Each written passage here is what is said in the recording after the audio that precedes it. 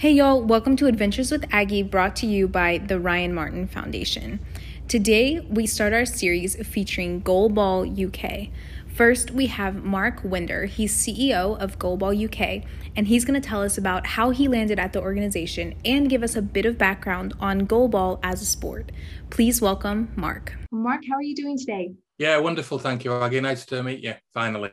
Yeah, it's nice to meet you too. Thank you so much for coming on. First, can we just start with some background on who you are and what you do? Yeah, my name's Mark Winder and I'm the Chief Executive, or in some countries it's called Secretary General of Goalball UK. So we're the governing body in the UK for the sport of goalball. Awesome. I know what goalball is, but I don't think a lot of the people who listen to this show might know what goalball is. So could you explain just what is goalball? Yeah, it's one of sport's best hidden secrets, to be honest. Before I got the job, I worked in rugby, which isn't enormous in the USA, but I worked in rugby and I hadn't heard of the sport, and I saw the job advertised and probably like you have, quickly went on YouTube and found out and figured out what it was and thought that, wow, this is an amazing sport. It's a Paralympic sport for people who are blind or partially sighted. It's a team sport made up of 6 people, but 3 on a court at any one time from each team. And it is a sport that was invented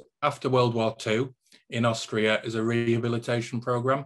Then over a period of time, it developed until the 70s, when the sports were made consistent by different countries and then became a Paralympic sport. The sport is played over 18 metres and the goals are the full width of the court, which is 9 metres.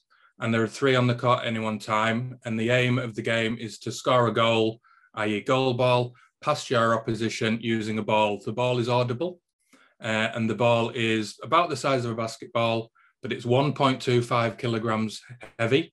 And it's got bells in it so that people can hear it because they're visually impaired. Everybody wears eye shades so that everyone is on an equal footing. And on the court, on the floor, lines, raised lines with string, with tape over them, so people can orientate themselves around the court. So that's in a nutshell. It's played indoors, obviously, and it's played in silence so that people can hear. It's one of the most exciting sports I've ever watched.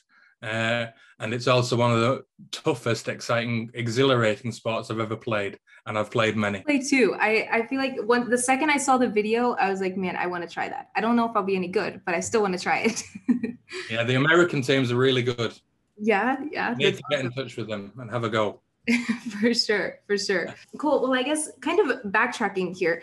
How did you mentioned you worked in rugby and then you moved over to goalball. How was the transition for you? And I know like you use YouTube to learn the sport just like I have, but I guess what attracted you to Goalball UK? Yeah, my career, I started off as a teacher, a PE teacher, sport teacher, and then became an advisory teacher doing a program in the UK called Playing for Success, which was a really cool project that put classrooms into professional sports stadiums. And there were 92 of these different centres all around of the UK. And I was in charge of, in the end of that part of my career, 6 of them in the city of Leeds. 1 linked to cricket, 1 linked to football, 2 linked to rugby, 3 linked to rugby. And we also had 1, believe it or not, linked within a shopping centre that provided out of school hours learning using sport or something else, i.e. shopping, as a motivation to help people learn and the heroes within the sport. That programme was very much linked to a quote that Nelson Mandela once said. And Nelson Mandela once said that sport has the power to change the world and influence the youth in a way that little else can. And that's very much been part of what my career was about, in the fact that I loved sport and I loved what it had done for me. And I saw that it could really engage young people, especially young people who were disengaged from learning. So that was where my career was. And then I ended up working in professional sports clubs, helping out younger people in their education, so young professional players. And then I saw this job advertised and I thought, wow, there's a sport here that actually does it. This sport actually transforms people's lives. And I ended up, here I am. How did I come through the transition? Really quite easily, because everyone within the sport wants to share the sport. So I made it my mission to travel the UK within the first 3 months or 100 days, speaking to people that were put in front of me, finding out about what the challenges were, finding out about what was working well.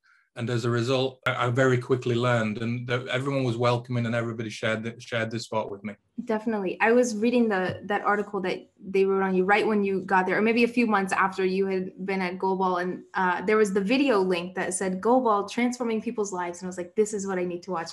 And it's amazing to hear those stories of the people that are involved, because I mean, like I said, I've never heard of this sport before diving headfirst into this series here, but yeah, I mean, it is transforming people's lives, and it's crazy to me that I didn't know about this before, right? And I think it's cool.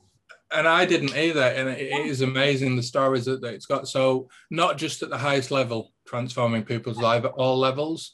So very often people who are blind or partially sighted, live in isolation, have very little self-confidence, don't really travel very far. And Goalball for them has meant it's given them a purpose. So one of the chaps who was within the sport, he'd become almost self-isolating within his own house. Almost agoraphobic, and Goalball has meant that he's traveling the country now. We invited him to a meeting we had in London, and he had the confidence in order to support Goalball to travel across London and represent us. And he was doing that on the tube, or the subway as you would call it, at rush hour as well. And he was doing that, whereas before, 2 years ago, before finding the sport, he wouldn't have had the confidence. Then at the end, he told us, I'm traveling to Birmingham, which is for us quite a way. It's a 3-hour train ride for him. And he was doing that the next day. And all of that was because of Goalball and because what he feels it's given to him, but he's given back so much to the sport as well. And the stories like that you'll hear over the next 4 weeks after mine, that I'm sure will blow your mind. Definitely. That's so cool. I love that it grows confidence in things. I think that's something that sport does, but people don't say that's what it's doing, right? It just kind of happens. You have to recognize that there isn't much sport for people who are blind or partially sighted, especially a team sport. So this actually gives that experience that you and I as sighted people can have. And it's a sport that's not a derivative or another model of another sport. It's a sport that is specifically designed for people who are blind or partially sighted. So it's perfect for them. All of the sounds come this way so that they can hear and they can use the tracking skills. It's a really well-designed sport. It's a simple sport, but it's really well-designed and really exciting, as I've already said. For sure. I have so many follow-ups for you now. I feel like I could talk about this all day, but I guess the first one here is how do people find Goalball? Like you said, like some people that may be visually impaired or something, they don't know that they need sport, or they don't know that this is what they want to do until they find it. So how do these athletes kind of come together and work with you? Within the UK, we've got our website and quite a strong social media presence. So we're always out there on a universal platform, supporting and sharing what we're doing. We also work with local authorities or councils to promote the sport. There is an umbrella organisation that sits called British Blind Sport, which is actually where we came from originally. And they put on what they call Have a Go Days. Them Have a Go Days gives opportunity for people to play lots of different sports. And then we often get referrals via that. In addition to that, we've got a children and young people's officer. That individual goes and works in school and works with play a sport alongside their peers. So we do that. So there's a real mix of how we would do it, depending on the ages and depending how people have become visually impaired. Awesome. No, that's so cool to hear about the different levels and things, because that was something that I noticed on the website and social media, like what you're saying, is that it is all levels. Like there's Goalball for any kind of person at any kind of age or anything, and any experience, really. Like people age could jump in. So our domestic, we are introducing, one of our plans is to introduce a junior competition. That will happen hopefully within the next 24 months. It would have been sooner, but the pandemic's paused us a little bit. We have a novice section, and we have mixed gender within all of our competitions domestically. At Paralympic level, it's played the men's competition and the women's, but all ours are mixed. So we have a novice competition, and so that's a nice start to the game, or sometimes for the younger players, But in addition to that, people who are coming towards the end of their careers, they choose to play in the novice. We have an intermediate, which we like to say is probably the core of our sport and where the most of the people play, and where people who are developing on a pathway, that's where they aspire to become to initially. And then we have an elite competition, and that's ever increasing and ever growing. And that's where a lot of our Great Britain players play, and our emerging talent players. So the youth players who are representing Great Britain play as well. And we have in the past had people from overseas coming as well. So it's a real strong competition across the entire UK. Definitely. I think now I guess I have some broader goalball questions for you. So you've spoken about all the different levels of goalball and how exciting it is, but how would you describe a goalball match to someone who's never seen it before? Like, what would you tell them to expect? It's exhilarating. In some ways, there's a close parallel, although it's completely different, to tennis, in that when a game of tennis is on, everybody is quiet. And then in between points, people will make a noise and people will cheer. It's very much in terms of that as well. When we're talking about international, the men's game is very high paced. These guys throwing the ball at 40 to 50 miles an hour, often, unbelievable speeds, and also bouncing this ball. So that I mentioned that the ball was a basketball. It's not inflated. So it's like a light medicine ball, but they're bouncing it almost to 5 feet tall sometimes. So, which is really quite impressive. And you see the people playing the sport beforehand, and they may have canes to help them walk around. Some people will have guide dogs to help them walk around. And then they get onto the court, and it's like they can see in terms of they use the lines to help themselves, the way that they can track the ball. It's almost like you're watching the game and the people can see with their eyes. And it's just, you have to take a step back and remember that they can't. It's unfortunate that it doesn't get the amount of spectators that it probably truly deserves. And that's partly because it doesn't have a derivative, or it's not a derivative of another sport rather. But what you can see, the highest level is just amazing. But then you think about what is the sport like at the lower levels. And again, it's equally exciting to see somebody who's been inactive for all their life and they're now playing a sport, and the smiles on their faces is equally awe-inspiring. Definitely. I can tell how much you like watching it from hearing you describe it. Aggie, I feel as if I've got the best job in the UK, certainly within sport. So I feel very honoured. And I said it within my first 3 months at Goalball UK in 2017. Somebody once said to me, if you find the job you love, you don't go to work anymore. And that's certainly how I feel within my role at the moment. I feel very privileged to be working with a group of wonderful people. That's awesome. You read my mind. My next question for you was, what's your favorite thing about being at Goalball UK? But I think you've already answered that one. There are many things, and it's probably a cop-out, but the executive team that I work with are wonderful. We've got a board of directors that I work with. I've got a meeting with them tomorrow. They're all volunteers. And they're wonderful. I've been involved in boards in the past, boards of directors, and they come with their own agendas and they want to improve their other substantive roles. Everybody on that board is very much around, we want to help Goalball get bigger and get better, as it's been coined by one of our members of staff.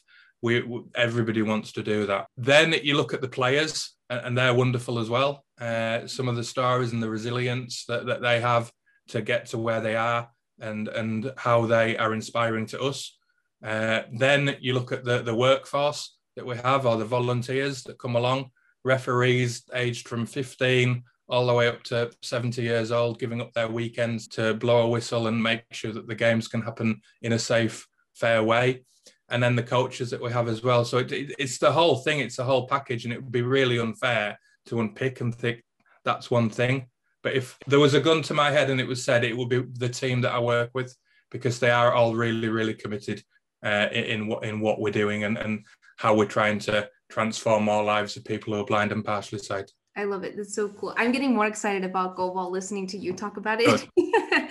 But cool. I guess kind of last series of questions here for you, talking about goalball's growth. How do you see it growing in the future, I guess, and what kinds of projects and things are you all working on? You already mentioned the youth league that you're working on, but what else is coming up? So we've got a few different projects, and I'll probably get in trouble for forgetting one of them. We mentioned the children and young people that we're working on. They've been coming together during the lockdown remotely using Zoom, which has been really good. We're planning on their first meet in July, which is really exciting for us. Similar to that, we've got slightly older young people who've been doing very similar, and they're again meeting in end of July, August. So that's a group of people that are almost on the talent pathway, and we're teaching them to be goalball players. Because you and I may well have played sport from 6, 7 years old and come through a pathway within a community sport. Very often our people haven't. So therefore we have to equip them with the right skills. So we equip them with nutrition skills, strength and conditioning skills, also some sports psych in order to help to prepare for a game. So we try and replace all of that lost learning within the community sport. That's exciting. We're also, I mentioned that we're trying to introduce a junior league, a junior competition. We also want to introduce a women's only competition, because we're aware that some communities, the females within them communities might not want to come and play mixed gender. So therefore we're opening up that opportunity as well. That's really quite exciting. In addition to that, in September, we launch our new competition structure, which is a slight change in where we're going. Because the sport's growing, we're having to devolve some of the responsibility to clubs, which again is really quite cool. And then we've got, for the first time since 2012, government support for our Great Britain teams. That started in April. So we're actually planning now our qualification process towards Paris, with the hope of getting 2 teams to Paris. In a nutshell, that's what we're up to. That's what I was going to say. Just all of these millions of things, and it's happening, right? It's going. Yeah. And it's because we've got committed staff. So yeah. Dominic Cummins, a government advisor, said that yesterday that the government were donkeys leading lions, and sometimes I feel like a donkey leading lions, because the staff that I work with are so committed and so skilled. So, and I just bumble my way along, just talking a lot. I love it. I love that comparison. I've never heard that before. No, I hadn't either, but it resonated. Yeah, for sure.